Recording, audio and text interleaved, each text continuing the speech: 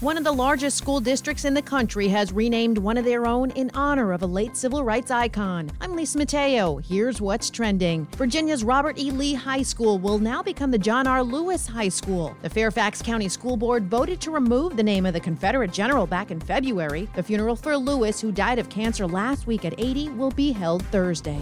Adam Levine makes a statement about love and pot. You can make a grown man cry if you ever said goodbye. It's a different look for the Maroon 5 frontman, who's seen in the new video Nobody's Love bald and bearded, rolling a joint and exhaling a cloud of smoke. It ends with a note from the ACLU calling for the decriminalization of marijuana. The Wayans family has lost their matriarch. In a touching tribute on Instagram, Marlon Wayans celebrated the life of his mom, who died on what would have been her 82nd birthday. It's also the comedian's 48th birthday. Elvira Wayans, mother of 10, was 81.